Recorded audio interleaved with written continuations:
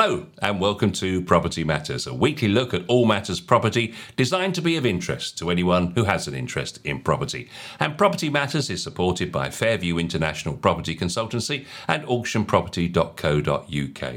Now, each week we focus on the big property stories making the news, and no matter where you're enjoying the show, whether it be live or on catch-up today, we'd love you to get involved by adding your comments in the comments section below. We love to engage with your comments either live or on the catch-up, and if you'd like to email us, our address is hello@propertymatterstv.co.uk. Also, you can find the show live every week on our new website, propertymatterstv.co.uk, or by searching Property Matters TV in YouTube or Facebook. Property Matters is also available in podcast form now, of course, and available to stream or download every Monday from 10 a.m. following the Sunday broadcast. Simply type Property Matters TV podcast into Google and choose any one of the 8 podcast platforms listed in the search. So let's catch up with our property expert, Joe Joshi, who's got a week off this week, really, because we're talking about mortgages and getting Bob in a sec. Yes, good morning, Paul. Yeah, I've been looking for a relaxed approach on a Sunday morning, and I think, thank God for Bob Singh, who is obviously our mortgage guru that comes live every so often when we need his input into the financial services world, which is a pretty complex part on its own. And good morning, Bob. Thank you for joining us. I know we get you out of bed early on a Sunday morning. It's not the sort of thing you'd like to do, but you know, you have, as Paul said, a lot of fans. And we will make sure that they get a piece of you every other Sunday or so. So coming live. But mortgages are important, because without those, of course, none of these people that obviously have this dream of owning a property or owning a home or even doing a buy-to-let or anything like that is really going to be possible, unless, of course, someone has left them a bag full of cash somewhere on the line. So welcome and thank you. And I'm going to sit back today and really just be annoying in a funny sort of way, but it's Bob's show. Let's get straight into the stories. Obviously, with rates rising in the market and the way it is, Bob, at the moment, a lot of people talking about when is going to be the best time or who's going to be the winners and losers in terms of when you have to change your fixed rate. So some new research done by Capital Economics says borrowers whose fixed rate term in their mortgage is set to expire in September next year, so 2023, will see the largest rise in monthly repayments. So their research says that based on a 75% LTV, that's loan to value, mortgages secured against an average home, cost rises will be $719 moving up to $882 for those refinancing onto another 2-year fix. In comparison, those who fixed their mortgage rate 3 to 5 years ago will see just a modest increase in their repayments, the report said. Refinancing during September 2023, a borrower on a 3-year fix will see their costs rise by £51, while someone on a 5-year fixed rate term will see a £7 increase. So can you just unpack that for us and explain? Yes, I'll do my best. As we all know, rates are rising, primarily due to the double-digit inflation that we're seeing right now. So the government has had to increase base rates from effectively nothing all the way up to 1.25, and the expectation is that, the rates will go even higher. So the banks are pricing their products more expensively than they ought to be at the moment, I think, for 2 reasons. Once, they want to stem the flow of new business. They don't want the market to reheat again. So even though base rate has only gone up, say, 0.15% since its all-time low, rates have gone up nearly 2%. For the equivalent 5-year product, we're now looking at 3%, whereas last year it was only 1%. So, they're sort of creaming it in at the moment, the numbers are. And anybody coming to the end of their fixed rates now will see a bit of a payment shock, especially those who took 2-year fixed rate, because people tend to go for the cheapest option, not the most sensible option. We rarely do 2-year products because 2 years comes around pretty quick, and you're going to be exposed to interest rate movements in that period. At Chess Mortgages, we tend to do 5-year deals so that people sort of know where they stand for a pretty long time, rather than the 2-year option, which other advisors tend to favour. Now, as we're in a upward cycle, and base rates are expected to rise, we think, anywhere between 2 to 2.5%, then the writing's on the wall for the people who took the short-term rates, because they took them when rates were maybe rock bottom. When they come out of it, and when they open that door, the rates are going to look pretty nasty and ugly. Uh, they could see their rate go from something like 1% to 3.5%, which is going to have a marked difference in their monthly payments. It's going to be a bit of a payment shock. So they need to plan for it. And lenders do write to you, and many people ignore the letters, typically 3 or 4 months before your rate ends, and give you that warning letter to say, look, you ought to be thinking about this. Rates are coming to the end, and you need to take some action. If you don't take any action at the end of your fixed rate period, guess what? You'll flip onto the variable rate, which is now nearly 5%, and that will be really, really painful in terms of your monthly mortgage payment. If you take action early, and the earliest you can really start planning ahead for these sort of things without paying a penalty, and I'll come on to that in a second, is really about 6 months, because 6 months before your deal ends, you can start thinking about it, and you can see the sort of rates in the market prevalent at that time, and you can make an application to a competitor lender. That application will take a month or 2 months. It's typically valid for 6 months, so it carries you forward up to the end date of your existing deal. So at that time, depending on what rates are, and bear in mind you've already secured an offer from a competitor, you can see what your lender is offering you and compare that to what the competitor's offering you. And obviously market conditions will be different at that time. And you can make a call, whether you stay with your current lender or whether you go to the competitor who's already given you the offer 4 or 5 months ago, hopefully at a lower rate. Now, if you leave any fixed rate early, there will be what we call an ERC, early redemption charge, or early repayment penalty.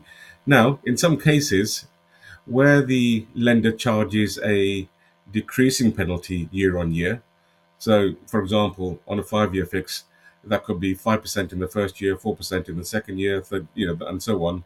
So if you're in the last year of a 5-year deal where the lender has a decreasing penalty structure, it may well be worth to pay the 1% penalty and lock in sooner than later, particularly given that rates are going to be rising, we think definitely by another 1 or 1.5%. So for not so big mortgages, that could be a smart play. For large mortgages, I think we have to do the math and see whether it's worthwhile paying the penalty. And we have done it for people. We have, people are prepared to pay the penalty and just lock in whilst they feel rates are still sensible and not too astronomical. So it really does depend. But yeah, the 2-year rate people, unfortunately, will be the worst hit. And the people who took 5-year fixed rates are sitting easy for the next 2 or 3 years.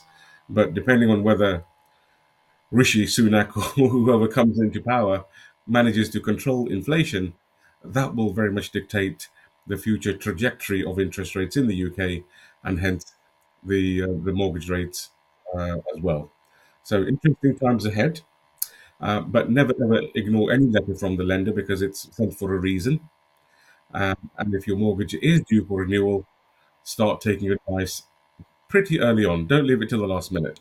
Is it normal for me to be able to expect my advisor to be able to work out those sums for me, to explain to me, well, yes, paying that penalty will be worthwhile because this is the projection without paying it, and this is it with paying it? Yes, we know what the penalty is going to be because that's clearly defined as per your mortgage offer. And we can see what saving can be made over your next chosen fixed rate period versus, leaving it untouched. So where that makes economic sense or financial sense, it's well worth doing.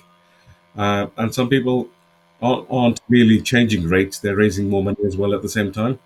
So they've got a double reason to sort of absorb the cost, if you like, and be secure for the next 5 years because that's what they're looking for.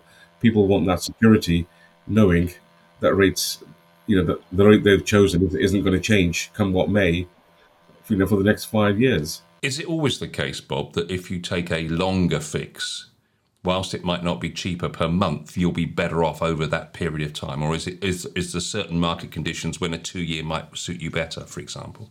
It's very individual because people either have financial constraints in terms of monthly payment capacity, or they may not want to stay in that property for too long, or they may not want to commit to that lender.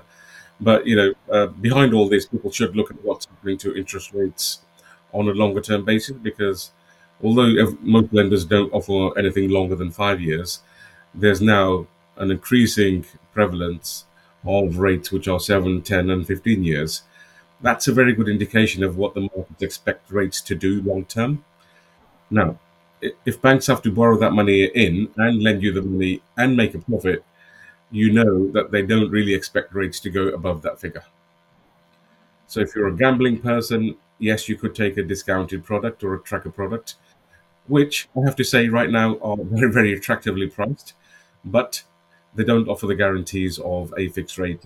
And if rates keep on rising steeply, then your discount rate or your tracker rate will also rise accordingly. But the margin is now not as its margin now is much bigger than it was before the rate started to rise. For example, if a 5-year fix is 3.5%, the tracker rates and the discounted rates are below 2%. So, some people sort of start to think, hang on, even if base rate increased 4 times at 0.25% each time, that's 4 base rate increases, which could take the government some time to do, because the government's not going to really, really hike up the rates and sort of damage the economy in that fashion. So whilst rates are below your 5-year fixed rates, then you're in the money, and then for a short period you might be out of the money. But then it's a gamble. Capital Economics say that they think the rate will rise to 3.6% by next summer. Still relatively speaking, quite low rates, but obviously not over recent experience. But overall, that's a pretty good rate. But historically, they make this point. Historically, low interest rates have meant a large share of your mortgage repayment have gone towards paying down the principal. In recent years, 2/3 of households' mortgage payments went towards the capital of a mortgage, compared to a share of less than 30% of households from the 1970s to 2000. So can you just explain that to us as well, please? Yes, because the way that repayment mortgages are worked out, what happens typically is that in the early years of a repayment mortgage, you tend to pay a lot of interest to the lender. And in the latter years, those monthly payments start to comprise more of capital. So it's not a linear line from your mortgage to zero over your 25-year period. It's a bit of a curve, a reverse curve. So what happens when interest rates are low? You pay more capital because they're not charging you much interest. So most of your monthly payment is going to be formed of capital as well. So that in itself decreases the amount of interest you pay over that 25-year term. Obviously, when rates are low, your monthly payment is also set at a lower level. So repayment mortgages are the way to go, always, for your residential property. Although people have taken interest-only mortgages in the past and now maybe coming to the stage where they don't know what to do. But repayment mortgages can and do work in your favour and give you that security that if you keep on making the payments for the next 25 years, your mortgage will be repaid in full.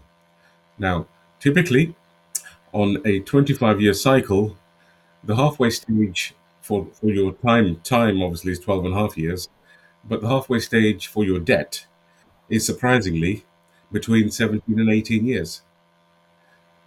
Yeah, so if you have £100,000 mortgage, your balance will drop to 50 in years 17, 18. So that just shows how much interest or charges are front loaded with repayment mortgages. So they're never good for people who move a lot. So if you take a repayment mortgage, the classic mistake is every time you move, you take another 25-year term. That's wrong. You should still keep the end date in mind and keep your term to that date, and then repayment mortgages work brilliantly if you can afford the. Is that a good time then, when you're looking to change your fix, to think about taking some more money perhaps? Yeah, people are doing that all the time. It's not just for improvements, it's for children's weddings or buying them another house or something like that. whilst they've got the earnings capacity. Because the later you leave these sort of things in life, your earnings capacity may not be there. You might fall sick and not have the earnings. So people try and achieve these sort of goals as soon as they can, and get the money from their residential mortgage, because mortgages are cheap relatively, as you said earlier. Rates of 3% might seem high now compared to what they were a year, 18 months ago, but over your last 25, 30-year average, that's 5 or 6%. So they're still half the 25-year average, so still relatively cheap. So that's why I don't think, as many people are predicting, that we'll see a crash. I think we'll definitely see a slowdown, unless there's some violent tightening of monetary policy. I don't see any changes in the property market, that will cause a big crash or anything like that. Capital Economics, Joe, suggests there won't be too much pain for borrowers, because the other thing that's in the back of that is the strong employment, so they're going to, should keep hold of their job quite nicely. And secondly, of course, the price still seems to be relentlessly rising, so their assets always appreciating. A couple of things that I'd like to sort of just bring to the attention really is some of the jargon busters, tracker mortgages, fixed rate, etc., etc. It would be quite nice to just get a sort of a basic layman's explanation when you come back in. And the second thing I wanted to sort of bring on board is that when you look at the availability and the way the mortgages are being sort of moved and promoted, one of the things that came to my mind just now was that banks and building societies may write to people, giving them warnings and giving them times, but often is the case that it's something that kind of is pushed under the mat, sort of thinking, oh, it's just them writing to me about maybe this or maybe that, and not actually perhaps opening it and dealing with it. And I'd probably be one of those victims myself, when you sort of think, oh, well, I'll deal with that tomorrow. But before you know it, they have done what they say they're going to do, and then all of a sudden that time is up. Is there a way that, apart from them, a broker or person that they tend to use are able to sort of monitor that situation? I mean, if you had the customer in your company as Chess Mortgages, what do you do as a follow up, and how do you sort of make sure that your clients are the people that you're actually keeping on top of, making sure that they are getting best practice, best advice, and being guided? The other thing was that in terms of costs, and the cost element is obviously something that Paul picked up very quickly on. That is that it might be that by the time you take into consideration all the costs of actually shifting or moving a mortgage, is it actually better to perhaps stay with the existing lender and negotiate a better term with them? Because I often have discussions with clients who come in and say, I'm going to do this because I've got the interest rates rising. I think I might go somewhere else. And like you say, by the time you look at early redemption, cost of the legal aspect, perhaps redoing all of these surveys and so forth, if you actually total that cost in the bigger picture, are you better off with the devil and negotiating that than actually the shifting? What gives people that view? And as a broker, obviously, as a consultant, you're able to sort of break that down and give that option to people, and sort of see how that would go. But certainly, going back to your question, Paul, for me, and that was that in terms of the values and where the market's going as far as the property is concerned, of course, my standard line is property is the best form of investment that you'll ever make. And it's clear that even in a given circumstances where the government and that is in turmoil at this moment in time, the housing market is still very strong, despite what people think it will or won't do. And I believe that part of that is because it is a case of where do you feel the safest. And I've always said, and will continue to say, that you can buy something, touch it, feel it, and see it, and even if it's lying empty and not bringing any money in, there is the benefit of the capital return in the long term. And you think, okay, well, at least I'm going to make some money out of it long term, is better than having it in perhaps sometimes in stocks and shares, which are very volatile, and also not something that everybody sits and watches, because that is a very time devoting thing. Or it's in the hands of a third party where you say, well, actually, I'm going into a broker who's actually dealing with my funding, dealing with my money, and all he says, or she says at the time is, "I'm sorry, sir, but that market crashed, and so you've lost all your money," and that's the end of that conversation. Whereas one thing is for sure with the property is that it's 99.9% in your control as long as you continue to make those mortgage payments. So I think that's quite a strong statement when you see that, given all of the circumstances that we've now lived through, probably over the last 3 years, pandemic, change of government, all sorts of the interest rates are going up, cost of living is going up, all of those things put together, Ukraine war, shortages, it is still steadfast, isn't it, where property is, and which is where Property Matters comes in and continues to talk about, one of the strongest subjects that we actually have in our own own lives. So I find that quite a strong statement, Paul, to say to our viewers and listeners that it is the best form of money you could probably spend, and it's up to people like Bob and his domain of expertise to be able to guide you and advise you with the right products to make sure that you can buy those things.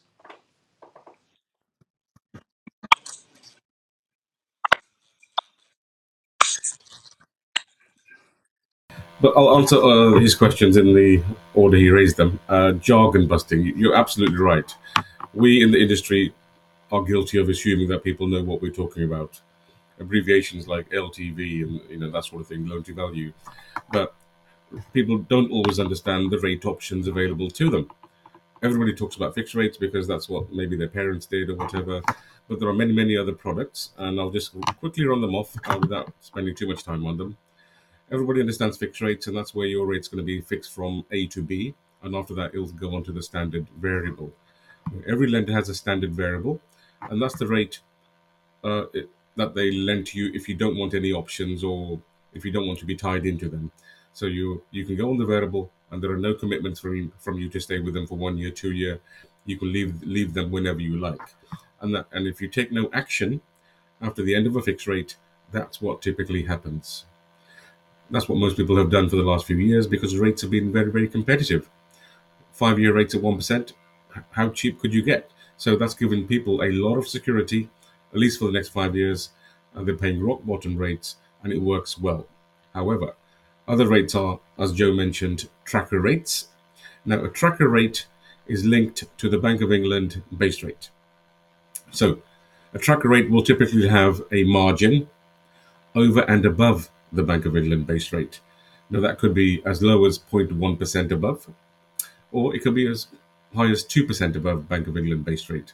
So those on 1.99 over base are paying something like sort of a 3.24 thereabouts. And again, with tracker rates, they can be lifetime trackers, which means for the duration of the mortgage, or they can be for a 2, 3, or 5-year term. But bear in mind, a tracker rate moves in line with the Bank of England rate changes. If rates go up, your mortgage will also go up. If Bank of England put their rates down, your mortgage will go down. And people take tracker rates when the expectation is that rates can't go any higher, but they can come lower. So again, you need your broker's input as to what's the likely movement of interest rates going forward. Now would not be a good time to take a tracker because we know rates are going to rise.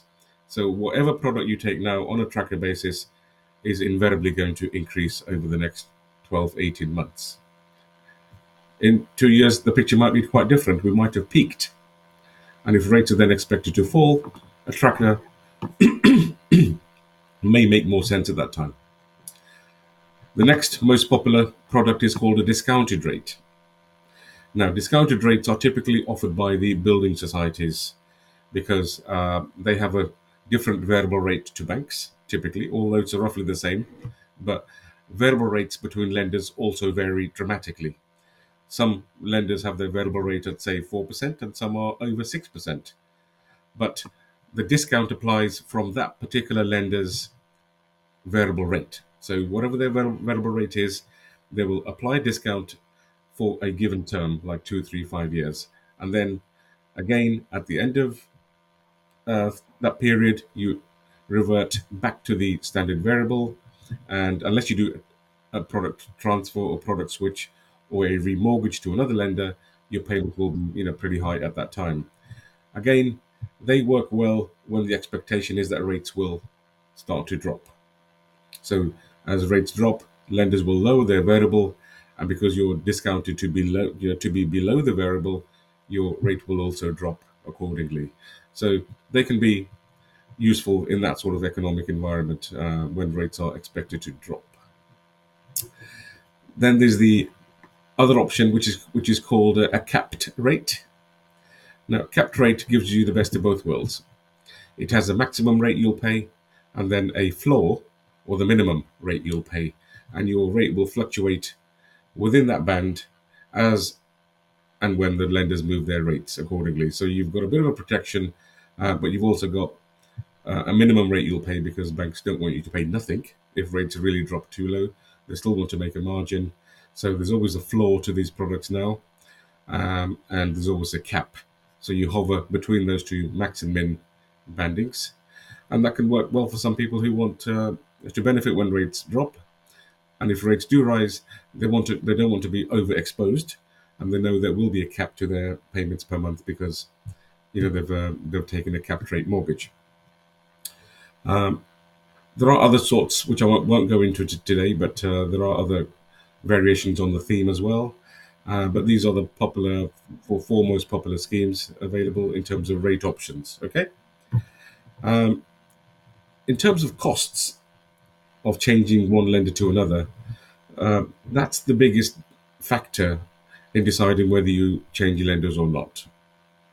Now, when lenders take on another lender's business to entice that particular borrower to come to them, they typically offer a free survey, free legal fees, a low setup cost, a low arrangement fee, and maybe a cashback as well. So just to entice that person to come to them.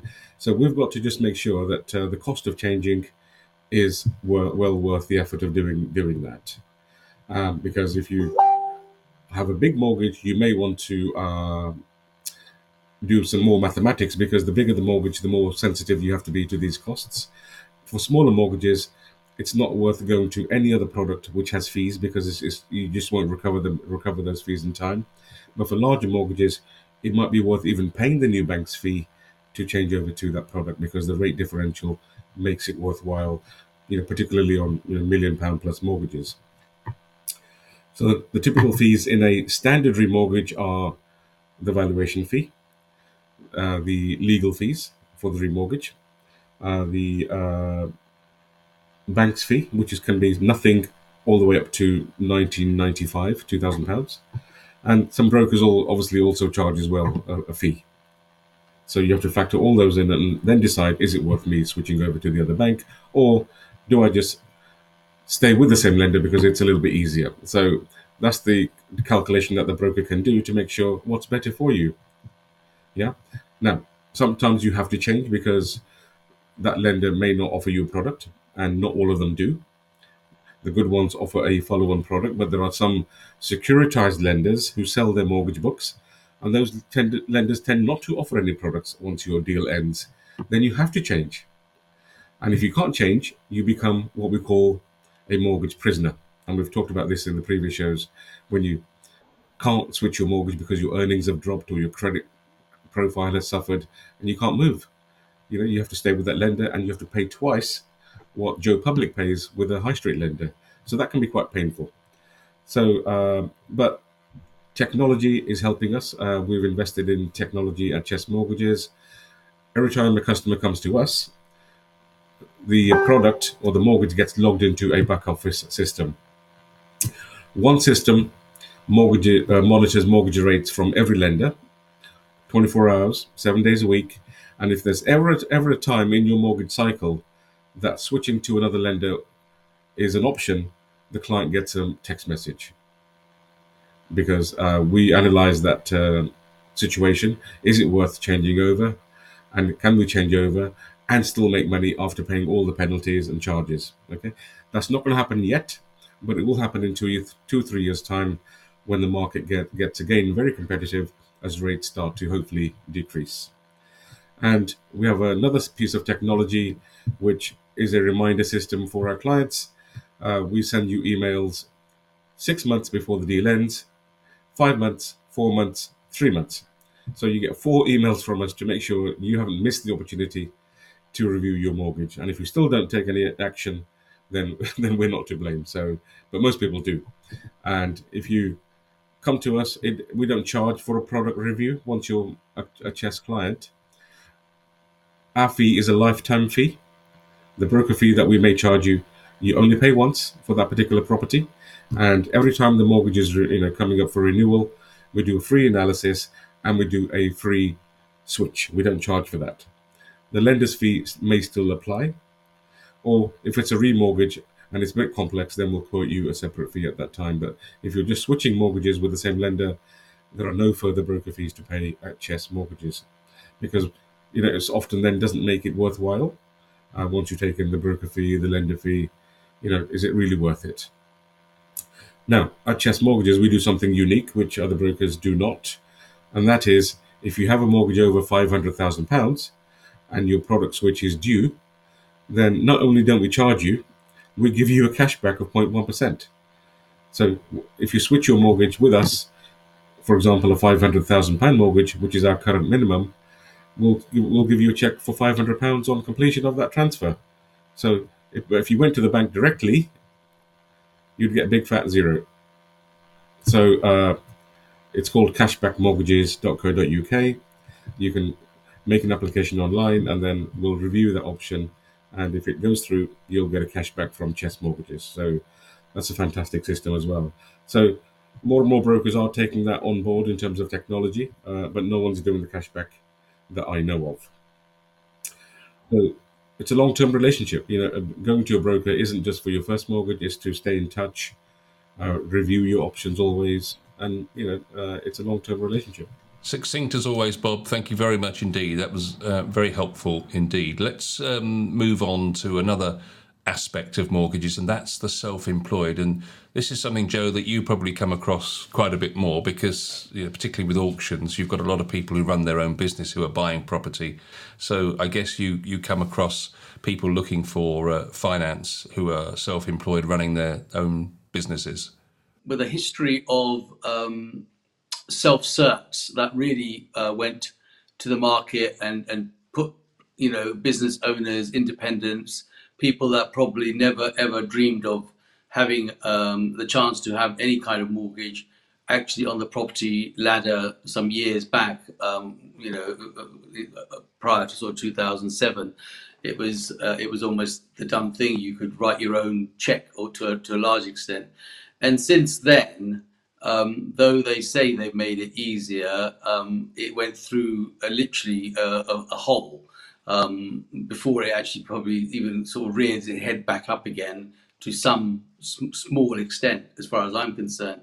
So that's where, in my business, certainly as a property auctioneer, I found that the bridging finance becomes far more interesting for people than mortgages do, especially developers or people that want to purchase their first home, who may have a bit of deposit, but not the income structure that is required for a satisfactory mortgage application, as per se what Bob would normally do. I mean, there are probably lenders that are a bit more flexible, but not as flexible as it was when you were doing a self-cert mortgage back in the day, and those that sort of died completely.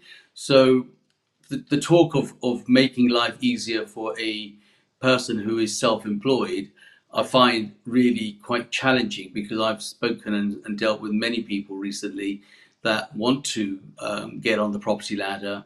But, typical of anyone that works for themselves, they will want to show a lower possible income as they can, in order to make sure that their tax liabilities are as negligible as they can be, because that's the way the benefit of being self-employed should be.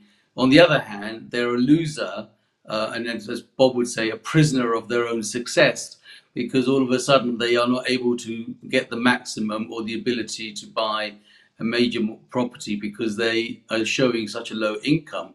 And that's where the self-cert back in the day that I remember it to be became extremely popular, because as long as they could afford the payments, as long as they could make the payments, which most people that are self-employed and have a business acumen will find the money to make that payment, to make sure that they've got what they want to have. But sometimes it might be sort of robbing Paul to pay Peter to do that. But that self-cert situation allowed them to do that.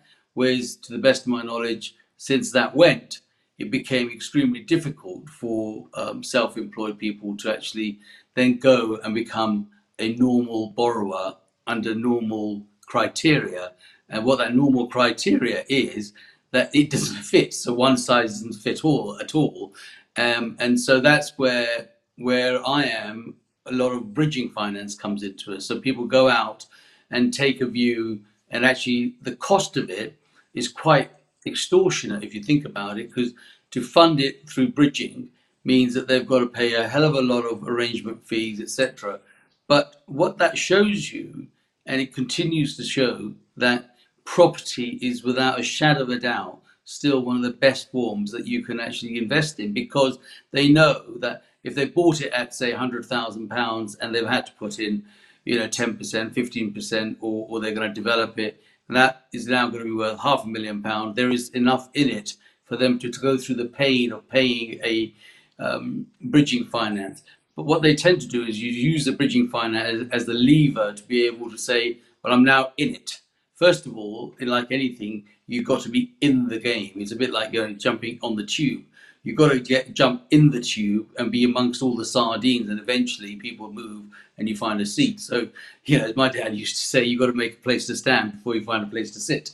And in this situation, it's the case of saying that I want to get into this. So what do? I go and maybe go to a bridger, get my money from the bridger, and then go to refinance it, go to a man like Bob and say, right, I've got this, I've got enough equity in it, I've got these charges, how do I go about that? But because they've actually in it, they've got equity in a property, they've got something to sort of hold the situation through, and then they could probably get onto some sort of mortgage route.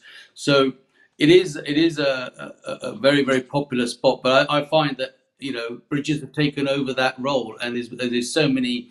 I mean, if I don't get a call from one bridger a week, I don't get a call from 10 bridgers a week, because they know that people that buy at auction or through that method of sale, 9 times out of 10, are going to have to get some sort of finance backup.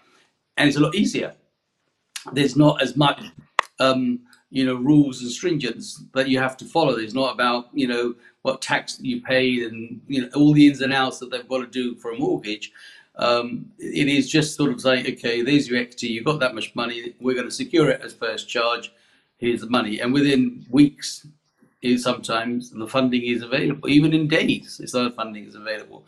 Whereas you can live through a whole, quarter of a month, or maybe 3 months, 4 months before you even get an answer from an ordinary lender to say whether you're actually in the game. And you kind of lose almost the will for living at that point. Because you think, my God, is it that difficult? And those are the things that make the property market challenging, because it's so much red tape in the background for what normally people want to do. And so sometimes they just revert automatically to someone like a bridger and say, as long as I can get it, I'm in it, then I'll work out how I'm going to get out of it to the next stage.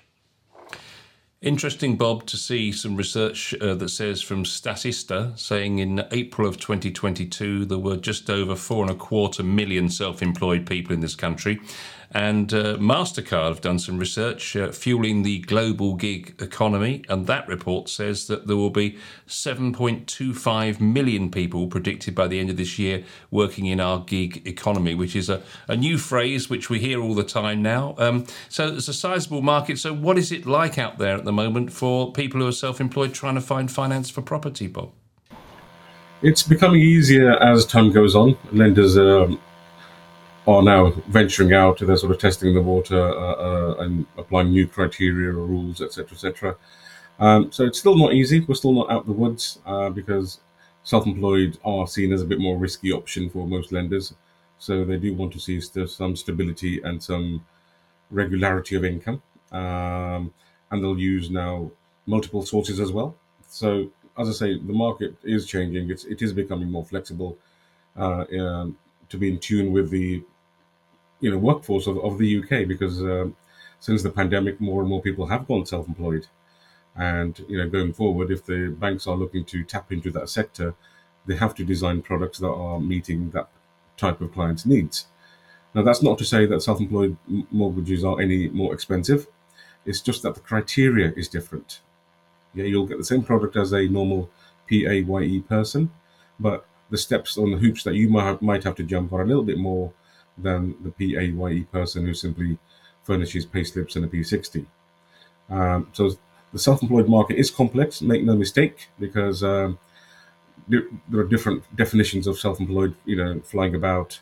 IR35, which came in, has put a few noses out of joint, um, and then lenders are now adapting to that, because they're now offering contractor mortgages, which are not based on the accounts that you file or your tax that you pay.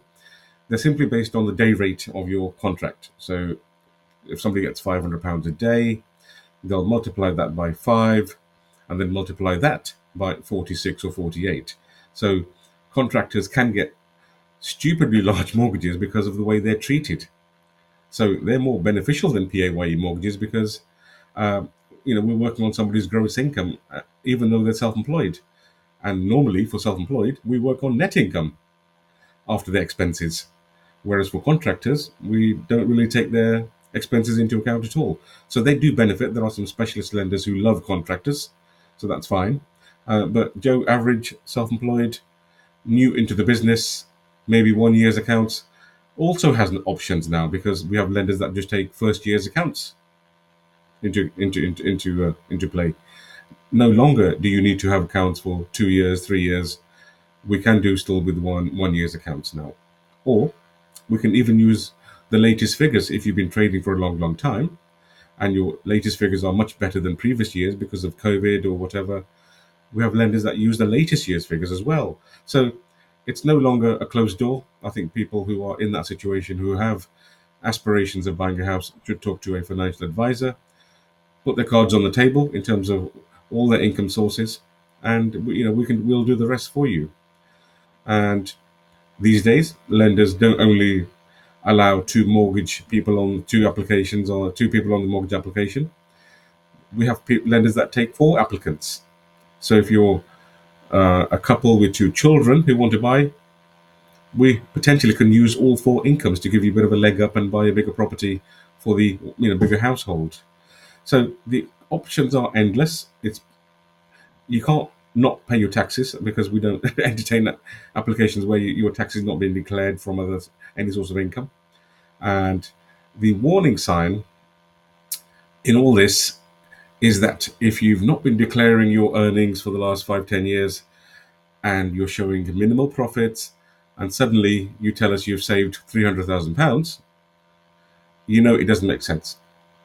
So lenders are now, really, really looking into how you've accumulated your wealth. If it's out of sync with your lifestyle, with your earnings and savings capacity, and it's not been gifted or inherited, you're asking for trouble if you make a mortgage application without addressing those questions. Some brokers are saying that mortgage lenders are still running a two-tier system with the self-employed, and treat them with much more caution. Part of the problem is that lenders are constantly looking back at what happened previously in downturns and how the self-employed were affected, and that many big lenders have draconian affordability models with high street underwriters that struggle to assess accounts. There's the people who took the COVID grants, for example.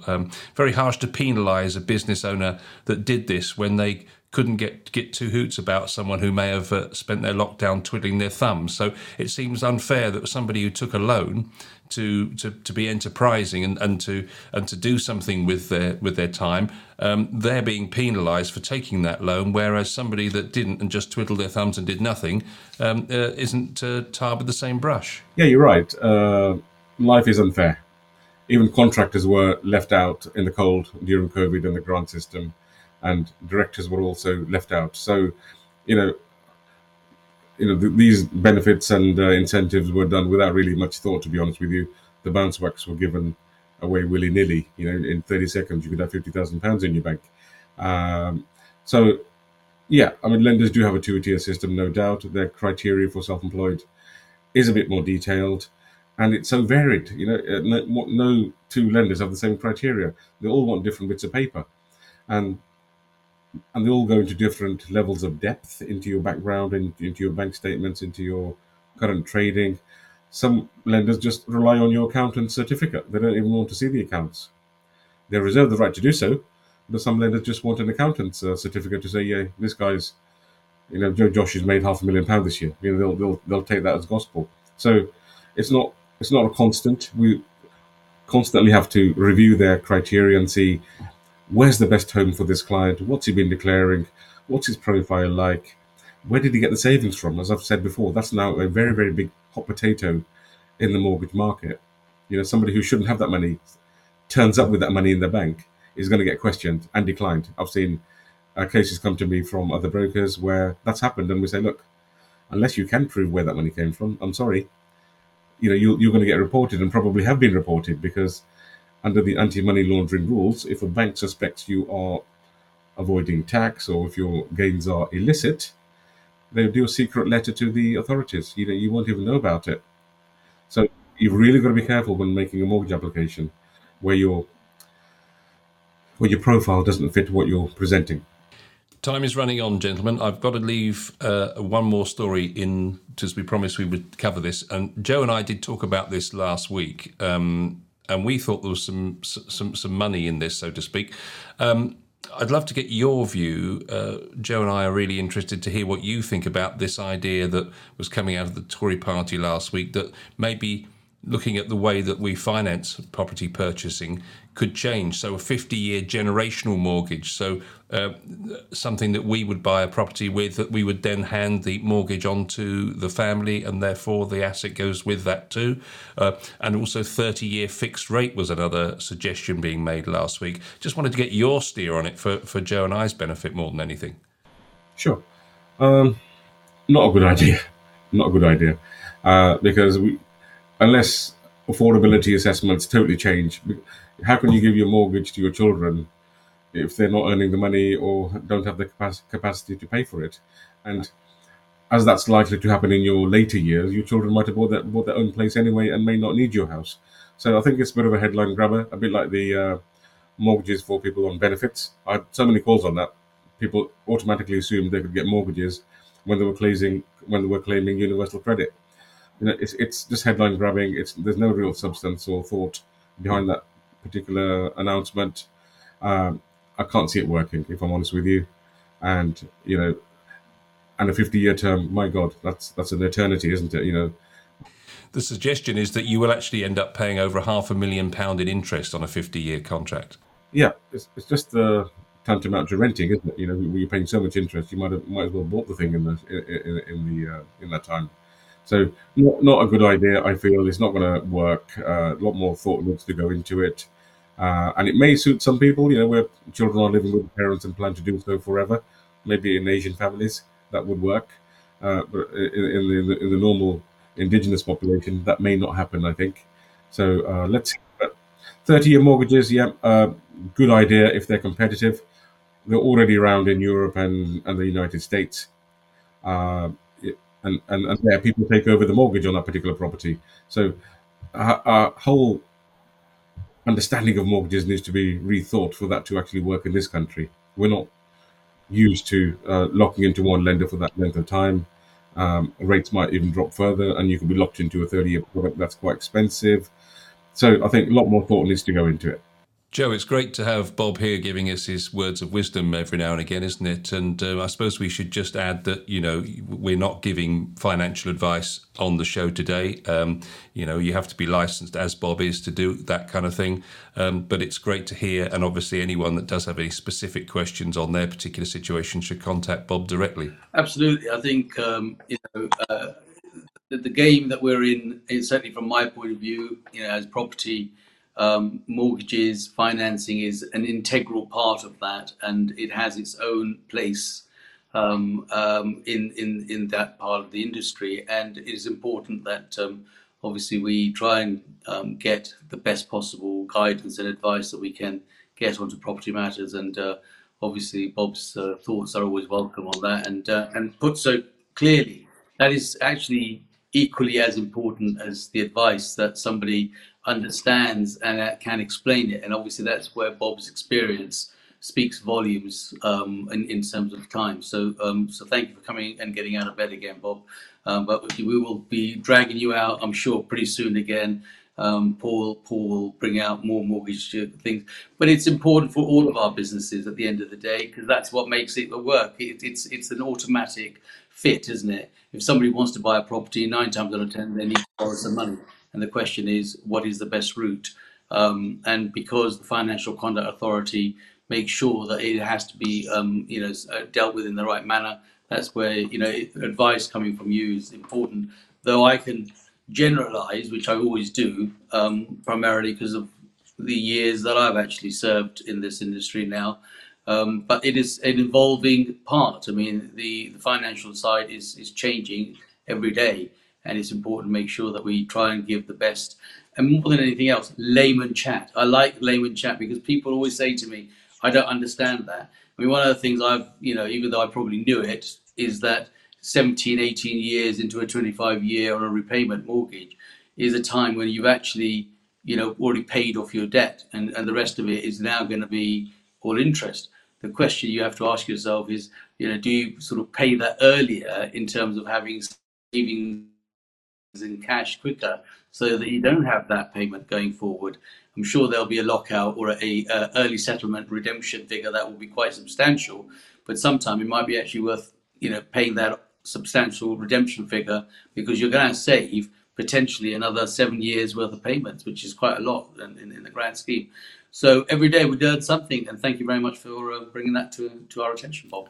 Yes, thank you, Bob, and thank you, Joe. And there we have to leave it this week, as we're running fast out of time. And so thank you so much to both of you, and thank you for watching Property Matters this week on our mortgage special.